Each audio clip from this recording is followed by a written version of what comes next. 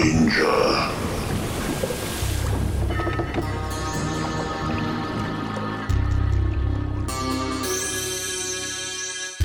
In the Vault by H.P. Lovecraft. Dedicated to C.W. Smith, from whose suggestion the central situation is taken. Written the 18th of September 1925, first published in The Tryout, Volume 10, Number 6, November 1925. There is nothing more absurd, as I view it, than the conventional association of the homely and the wholesome, which seems to pervade the psychology of the multitude. Mention a bucolic Yankee setting, a bungling and thick-fibred village undertaker, and a careless mishap in a tomb, and no average reader could be brought to expect more than a hearty, albeit grotesque, phase of comedy. God knows, though, that the prosy tale which George Birch's death permits me to tell has in its aspects beside which some of our darkest tragedies are light. Birch acquired a limitation and changed his business in 1881, yet never discussed the case when he could avoid it. Neither did his old physician, Dr. Davies, who died years ago. It was generally stated that the affliction and shock were results of an unlucky slip, whereby Birch had locked himself for 9 hours in the receiving tomb of Peck Valley Cemetery, escaping only by crude and disastrous mechanical means. But while this much was undoubtedly true, there were other and blacker things which the man used to whisper to me in his drunken delirium towards the last. He confided in me because I was his doctor, and because he probably felt the need of confiding in someone else after Davis died. He was a bachelor and wholly without relatives. Birch, before 1881, had been the village undertaker of Peck Valley, and was a very calloused and primitive specimen, even as such specimens go. The practices I heard attributed to him would be unbelievable today, at least in a city, and even Peck Valley would have shuddered a bit had it known the easy ethics of its mortuary artist in such debatable matters as the ownership of costly laying out apparel invisible beneath the casket's lid, and the degree of dignity to be maintained in posing and adapting the unseen members of lifeless tenants to containers not always calculated with sublimest accuracy. Most distinctly, Birch was lax, insensitive, and professionally undesirable. Yet I still think he was not an evil man.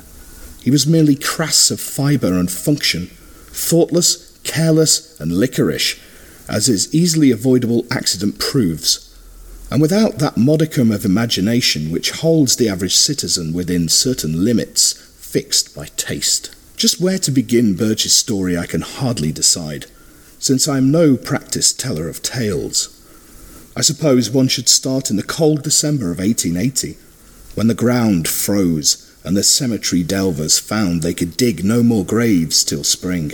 Fortunately, the village was small and the death rate low, so that it was possible to give all of Birch's inanimate charges a temporary haven in the single, antiquated receiving tomb.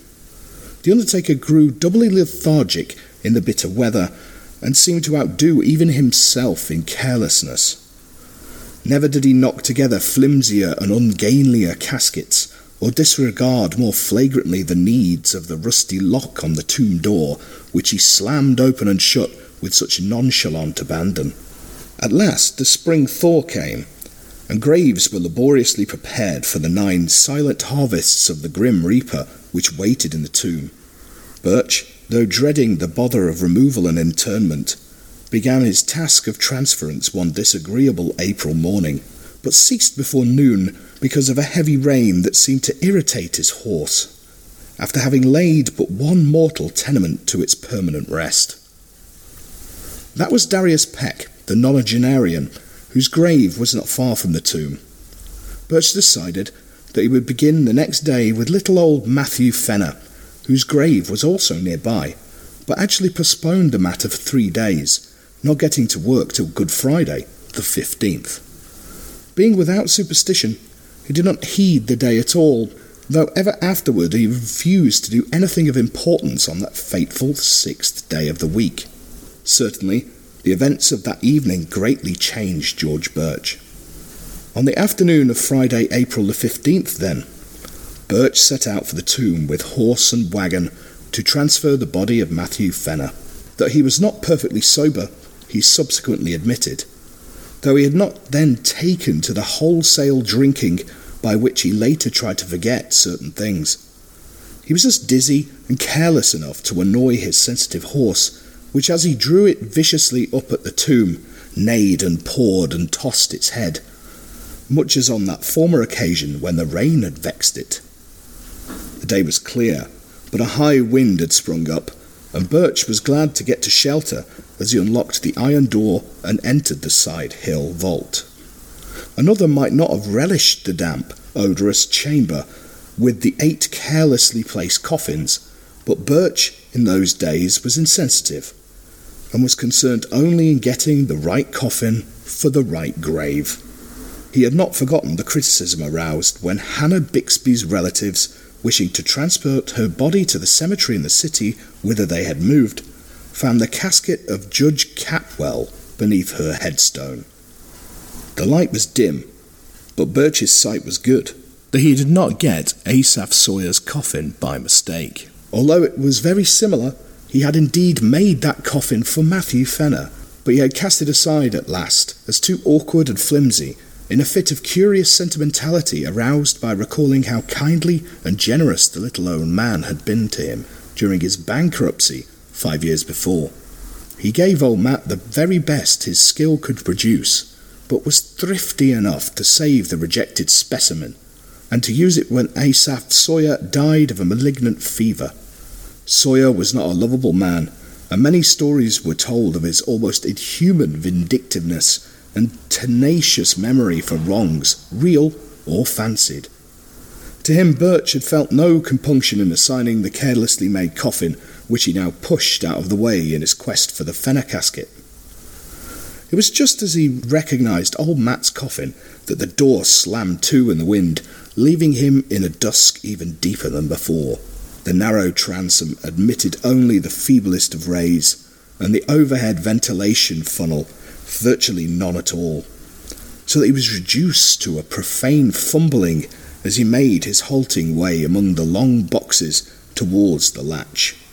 In this funereal twilight he rattled the rusty handles, pushed at the iron panels, and wondered why the massive portal had grown so suddenly recalcitrant. In this twilight, too, he began to realise the truth and to shout loudly, as if his horse outside could do more than neigh an unsympathetic reply, for the long-neglected latch was obviously broken, leaving the careless undertaker trapped in the vault, a victim of his own oversight. The thing must have happened at about 3:30 in the afternoon. Birch, being by temperament phlegmatic and practical, did not shout long, but proceeded to grope about for some tools which he recalled seeing in the corner of the tomb. It is doubtful whether he was touched at all by the horror and exquisite weirdness of his position, but the bald fact of imprisonment so far from the daily paths of men was enough to exasperate him thoroughly. His day's work was sadly interrupted, and unless chance presently brought some rambler hither, he might have to remain all night or longer. The pile of tools soon reached, and a hammer and chisel selected. Birch returned over the coffins to the door.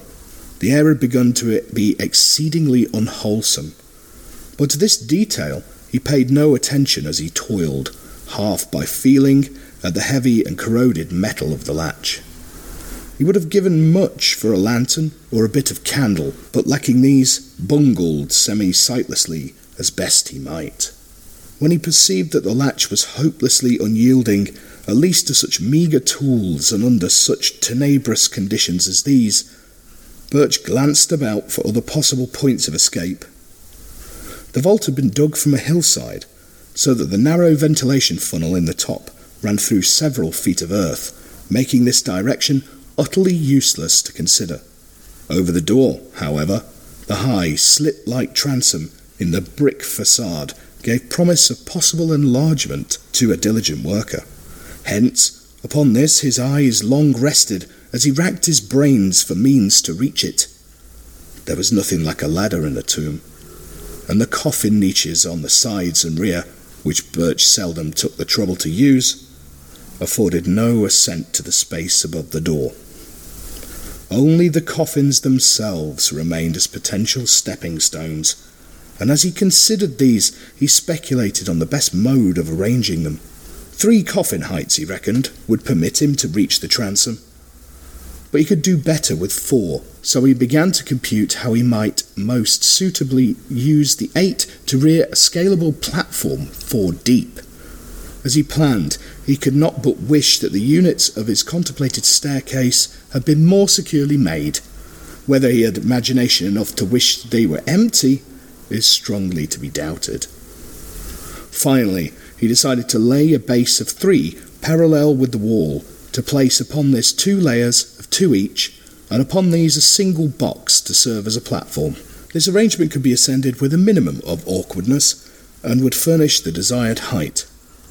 Better still, though, he would utilise only 2 boxes of the base to support the superstructure, leaving one free to be piled on top in case the actual feat of escape required an even greater altitude. And so the prisoner toiled in the twilight, heaving the unresponsive remnants of mortality with little ceremony as his miniature Tower of Babel rose course by course. Several of the coffins began to split under the stress of handling, and he planned to save the stoutly built casket of little Matthew Fenner for the top, in order that his feet might have as certain a surface as possible.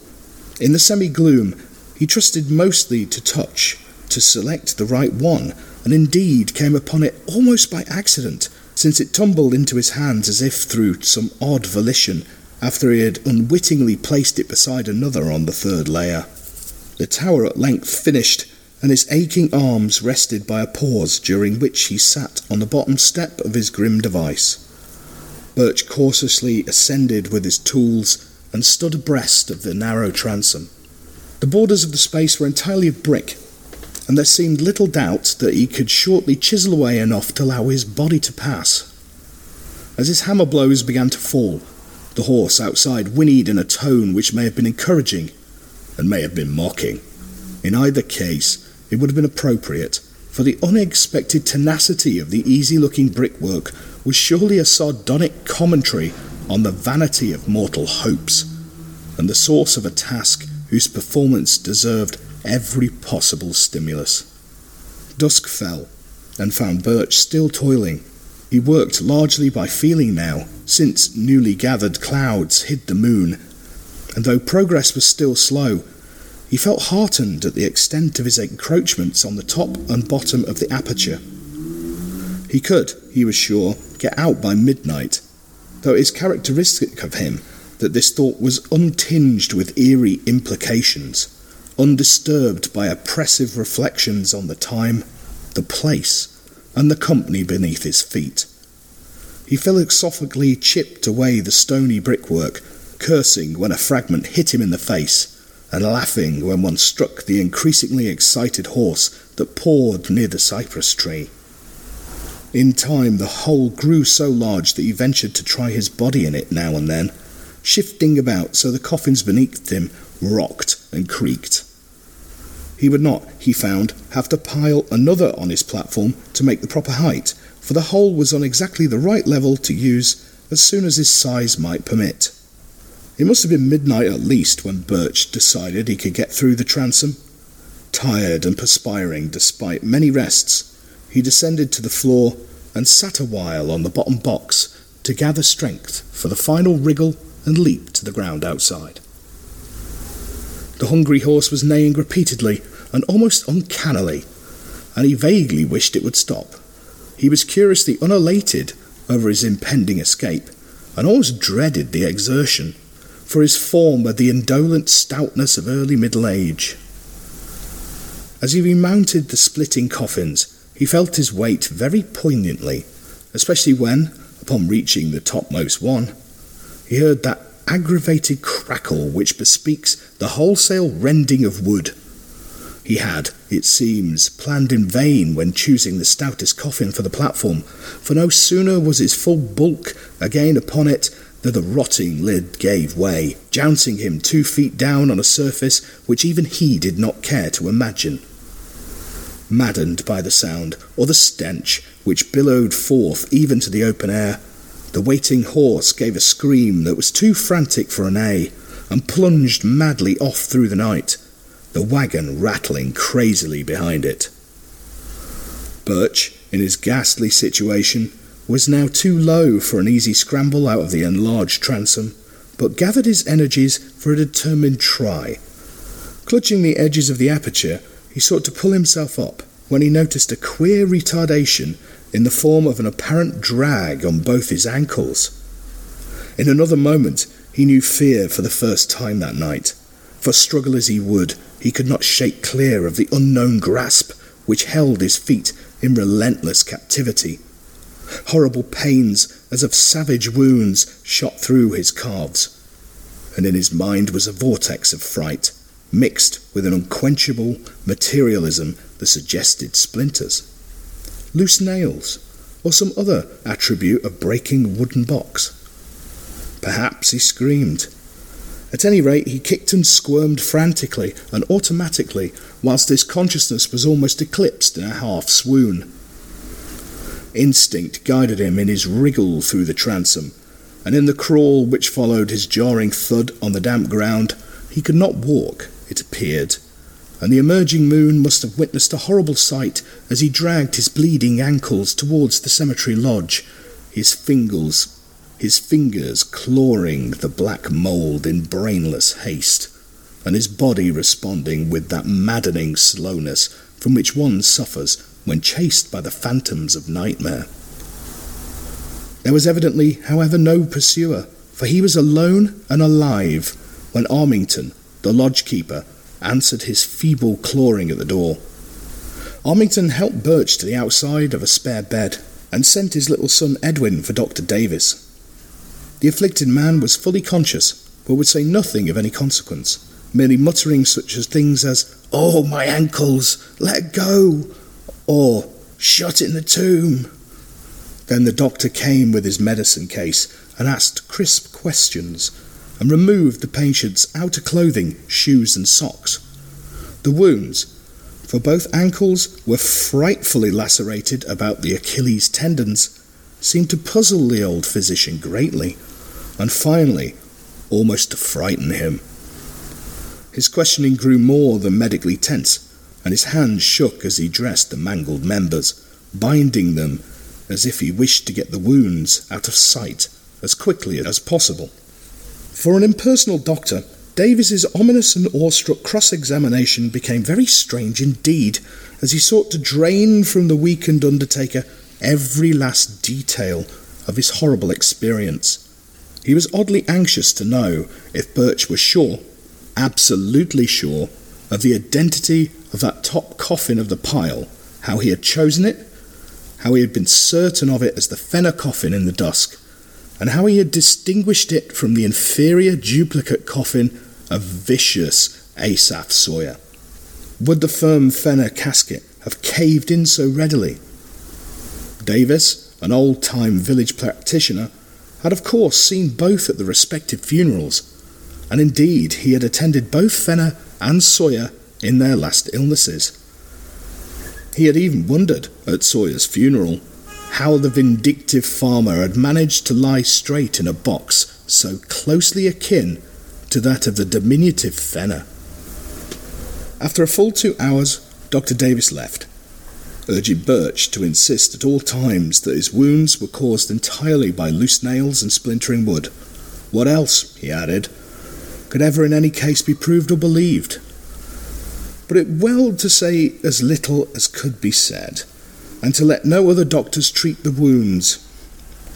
Birch heeded this advice all the rest of his life, till he told me his story, and when I saw the scars, ancient and whitened as they were, I agreed that he was wise in doing so. He always remained lame, for the great tendons had been severed, but I think the greatest lameness was in his soul.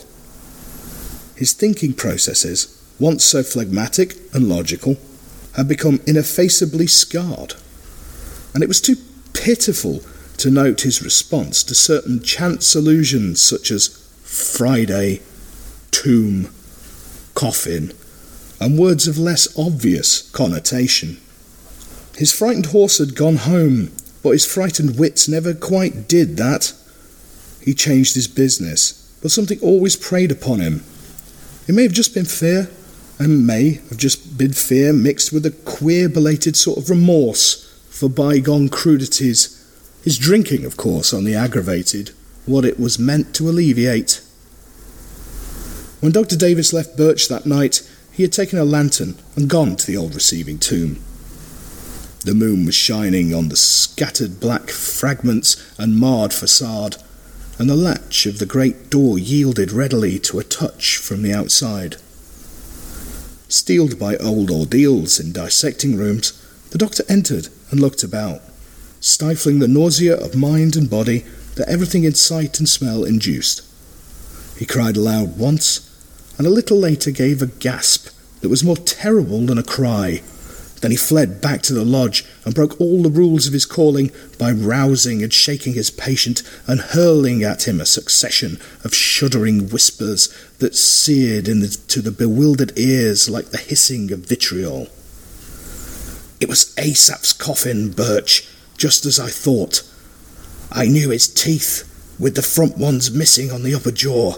Never, for God's sake, show those wounds. The body was pretty badly gone, but if ever I saw vindictiveness on any face, or former face, you know what a fiend he was for revenge.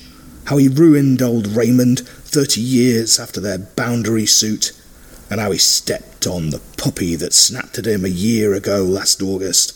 He was the devil incarnate, Birch, and I believe his eye for an eye fury could beat old Father Death himself.